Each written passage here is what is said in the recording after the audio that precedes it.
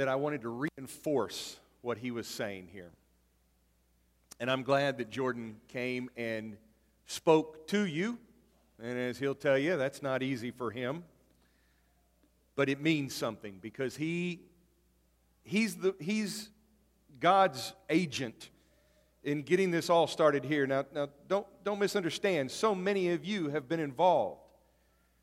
But Jordan just happened to listen to a young man talk about his Night to Shine experience. It was on a podcast that he was listening to.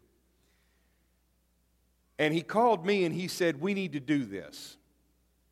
Now, Jordan wasn't asking for my permission, he was asking for my signature. Because the Tim Tebow Foundation requires that the lead minister, whatever title you want to put there, which I don't care about, but that somebody has to sign. Now, last week I confessed to you that in 2017, on my 50th birthday, I was burned out. I thought I would check out this CR thing because we were trying to get Celebrate Recovery off the ground. And I had been blessed with a case of shingles.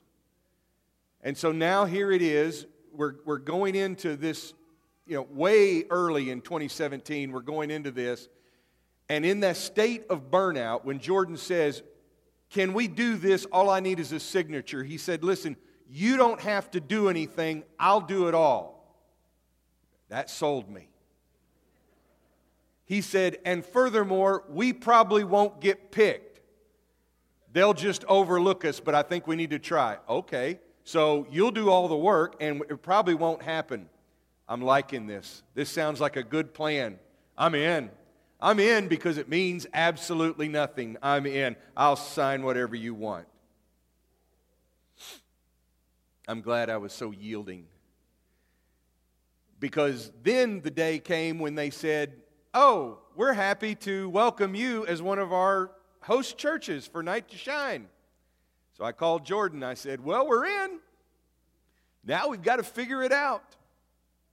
And since 2018, this event has changed the nature of this church. I don't think it's because of Tim Tebow or because of the event itself, but it's because God used this to put our faith on display and in practice and make it real. We were no longer going to be comfortable just sitting in our own little bubble echo chamber, talking about our stuff and never having to carry that out into the community and put it into practice. And the change that I've seen, I'd like to share with you very quickly. And it comes from the heart of Scripture in Philippians 2, where Paul is telling the Philippian church that they need to have the same mindset as Jesus. And if you read the verses that precede verse 12, he breaks into that song, that hymn about Christ, that Christ is willing to empty himself and take on the role of a servant. He doesn't hold on to his status of equality with God, but he empties himself. And then God exalts him. God, through the cross, exalts him, but also then presents to the world our own brokenness, our own need for a Savior, and also shows us the kind of person that we ought to be. So Paul follows this up and he says, you need to keep on working with fear and trembling to complete your salvation. Because God is always at work in you, to make you willing and able to obey His own purpose. Do everything without complaining or arguing, so that you may be innocent and pure as God's perfect children who live in a world of corrupt and sinful people. You must shine among them like stars, lighting up the sky as you offer them the message of life. This is how we do evangelism, is by living out the message that we proclaim.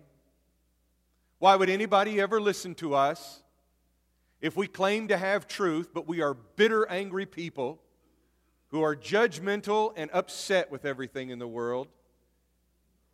That would not be captivating to me, and I don't think it would be to you either. It's certainly not going to be that way for a world that is sick and tired of harsh, judgmental mindsets, of criticism and complaint. You can get that anywhere. It's available for free on social media. But if we have salvation, we've got to put it into practice. So I want to give you real quickly 5 ways that we shine at Night to Shine. Number 1, when we do an event like Night to Shine, we exhibit God's grace and salvation. In Scripture, over and over again, repeats this motif that we are meant to stand out. We are meant to stand out in this world.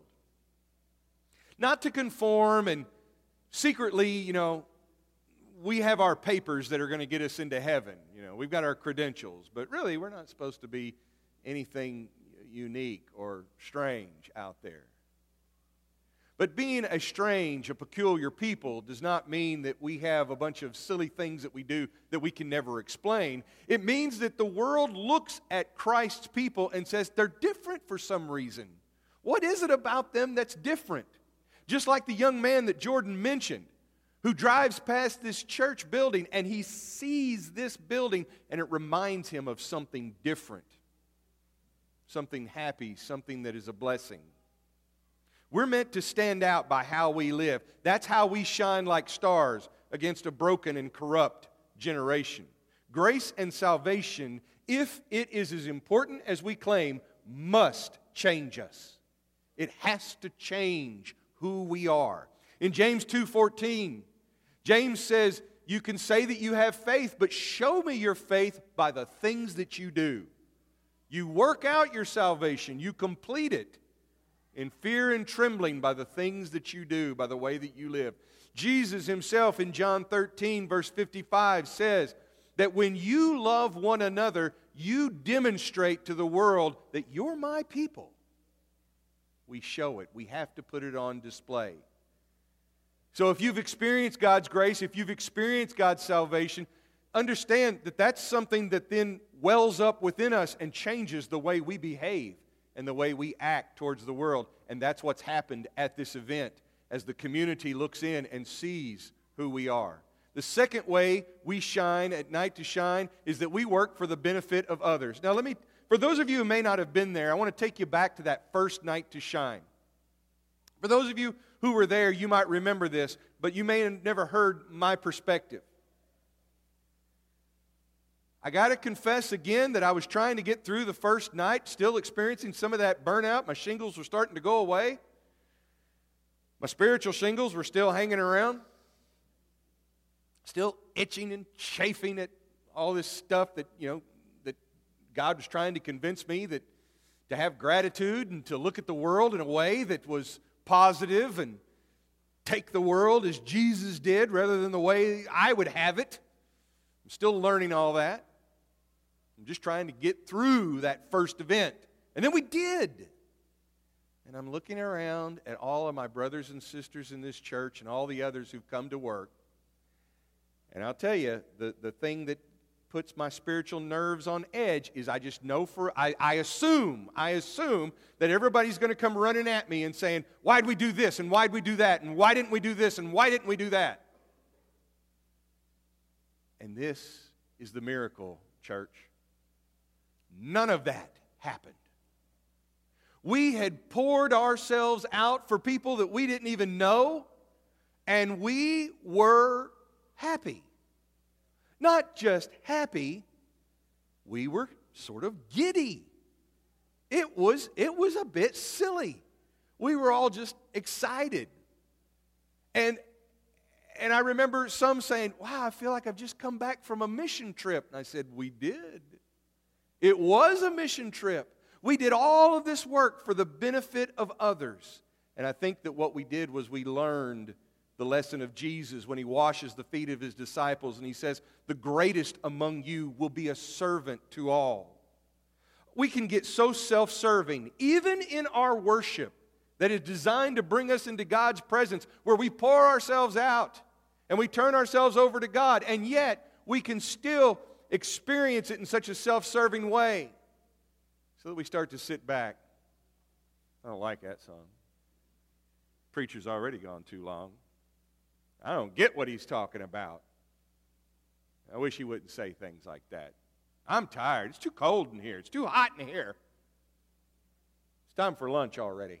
Wish they wouldn't act that way. See, we can still get so self-serving. But here we were at this event, and we were pouring ourselves out, and none of this was aimed at serving us, and yet we were joyous, but not just a silly, worldly joyousness. It was deeply spiritual. I think it's because we experienced the benefits of the upside-down kingdom where the greatest becomes the servant of all. Third way we shine at Night to Shine is we are united and we are excited. Isn't it interesting that in that text from Philippians that he says you need to have the mindset of Christ, you need to work out your salvation with fear and trembling, put it to work, complete it. And then he talks about shining like stars amidst the outsiders, about the people out there. You're going to stand out. But right in the middle of it, he says, do everything without what? Grumbling or arguing. That's the appropriate way that we treat one another. Because if we are always at odds with one another, we are blocking the work of God's Spirit among us. We're blocking the ability of God to show His grace and mercy through us because we are so wrapped up in our own concerns, in our own preferences, and maybe even in our own anxiety. We stand out in the world because the world sees us as a non-anxious group, as a group of people who aren't being led along into the anxiety and the worry and the problems that the rest of the world on social media or in the news or even around the city hall meetings or wherever it may be, maybe in the workplace. We just become a people who say, I'm not too concerned about those things because they're not eternal. And I know much better. And so it fills us with a kind of excitement. It brings about a kind of unity so that even in our differences, we know that the things that unite us are much greater than what could ever divide us or differentiate us. This is what happens at Night to Shine. In fact, I tell you, there's this organized chaos around Night to Shine where all these different groups are working together. You don't know how they're going to work together. Sometimes it's like, who's in charge of this? But it all works together because it all has this singular purpose in glorifying God.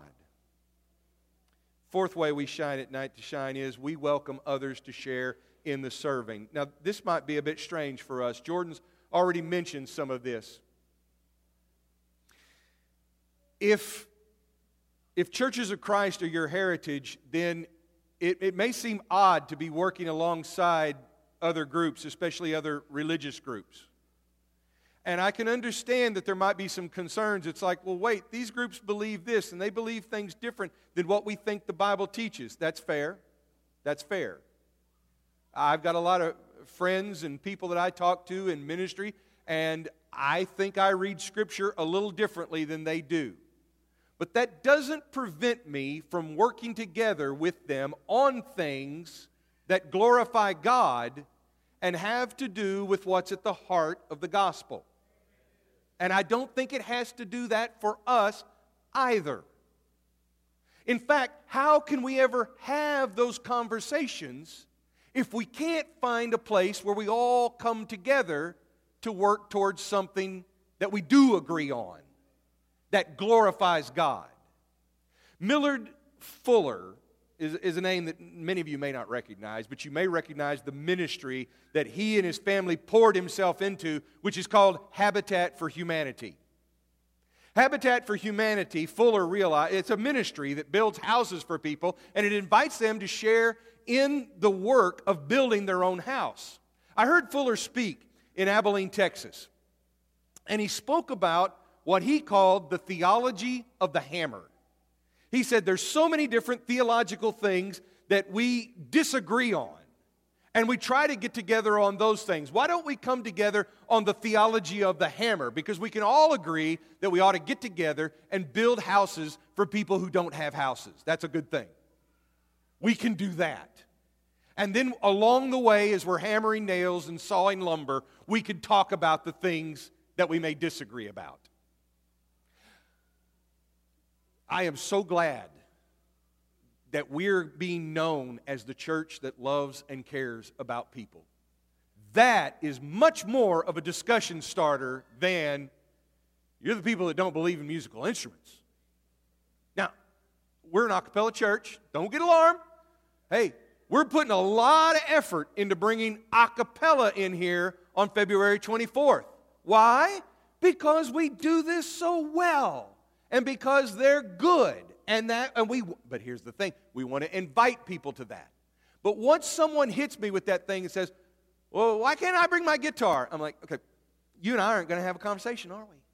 Likewise, on the other side, if people say, well, it's got to be this way or no way, there's going to be no conversation. That is called sectarianism, and sectarianism is a sin. Sectarianism is the idea that if it comes down to me and thee, if all of salvation comes down to me versus thee, it will be me and not thee. That's the sectarian mindset. And you can distribute that however you want. Why is that sinful? Because it takes God out of the place of judge and savior, and it puts me and my preferences in His place. My calling before God is to live and serve and be obedient to Him and what He teaches and commands me to do. Now, if you want to join me in that, so be it. I would love your company, and God will call us together. But for an event like Night to Shine, there's enough room for us to work together. I've been going to a men's fellowship on Wednesdays from time to time. And I met one of the men there a few years after this, and he said, wait a second, you're from West Ark? I thought, oh no, here it comes. It's either going to be, we can't call you pastor, or I can't bring my guitar, or, you think you're the only ones going to heaven and all that. I'm just bracing for it. It's like, go ahead. I've heard them all. I've heard them all. And if you're going to hit me with one cupper, I'll say, aha, we don't do that. But I'm ready. This man says, you're that church that does Night to Shine, aren't you? Yes, we are. My grandson goes to that event, and he loves it. And his grandson is the reason why we have Superman at Night to Shine. That's how God gets the glory. And that opens the door to conversations. We welcome others to share in the serving. So if you've got people that you've said to yourself for years, I really want to share the gospel with them, invite them to Night to Shine. They will see the gospel in action. They will see gospeled people working out their salvation in the real world, and you will have a lot of conversation from that point on. Finally, the reason why we must shine at Night to Shine, and this gets it to the heart of so much stuff that is extremely important. We embrace the Lord's value of all life. That's what Night to Shine was originally set up to do, and it's why we need to do this. This is a must. Beyond protesting, beyond politics, beyond echo chamber rallies where we are informed more by the politics of the age rather than by the spirit of the gospel or the Word of God, we need to be doing events like this so that we just demonstrate that all lives matter. So that we demonstrate that it is not for us as humanity to decide which lives have value, which lives don't, what is normal living, what is not normal living, what lives should be terminated, and what lives are worth something to the rest of us to keep going. Folks, Night to Shine is our antidote and our solution to problems like euthanasia, abortion, the devaluation of life, the dismissal of prejudice and the handicap, of the disabled, whatever it is. This is us showing an alternate set of values in practice. And we don't have to worry about what words we use or what terms we use. We might get a few of them wrong, but you know what? We're practicing love. And we're showing it. We're not just having academic conversations. Nor are we just buying into whatever the world teaches us. Because it doesn't take very long before all of a sudden we think, yeah, you know what? Our happiness and the survival of our species is what matters more than anything. You watch. That's going to appear and that's going to crop up in Christian thinking. And then it shows up in some strange ways. People say, well, yeah, if the church is going to survive, then we need to be strong and we need to have force and we need to take the bull by the horns and we need to show the rest of the world how strong and mighty and powerful we are. And then we look to our Savior and He's crucified. And we remember that God always uses the things that are weak, that are despised, that are overlooked and scorned. He uses those things to shame our human pride. So when we shine at night to shine, we are doing what all the voices rallying us to take a stand. We're actually doing that by having fun, loving people, and being joyous, all to the glory of God. That's what Paul was talking about in Philippians. Do everything without complaining or arguing. You don't have to have an argument. You don't have to outshout the critics. Just be innocent and pure, God's perfect children.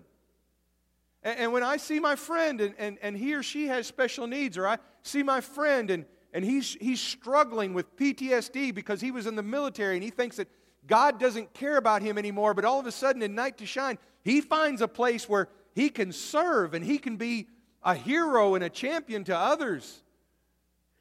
I just sit back and say, to God be the glory. Watch what God does, and we're going to live and shine like stars in a crooked and wicked and perverse generation. And we don't have to talk about the darkness out there. We can talk about the stars. And then we offer them the message of life. That's the message that we offer, because it's the message that has meant something and saved us. It's the message that Jesus Christ surrendered His privilege and came among us and humbled Himself, trusted Himself to God as a servant. And through that, God gave Him the glory and exalted Him. Would you pray with me? Father, we thank You for opportunities to do things like Night to Shine. I pray that all of us will be moved to support this in some way, through our prayers, maybe through funds, but most importantly through activity, by joining in, by encouraging others to join in. Because, Father, we know that if we can surrender to You in this, we can surrender to You in things that are even greater. Teach us to be Your pure and innocent, obedient children. We pray this in Jesus' name. Amen. Let's go to the Lord's Supper table where we reflect on this.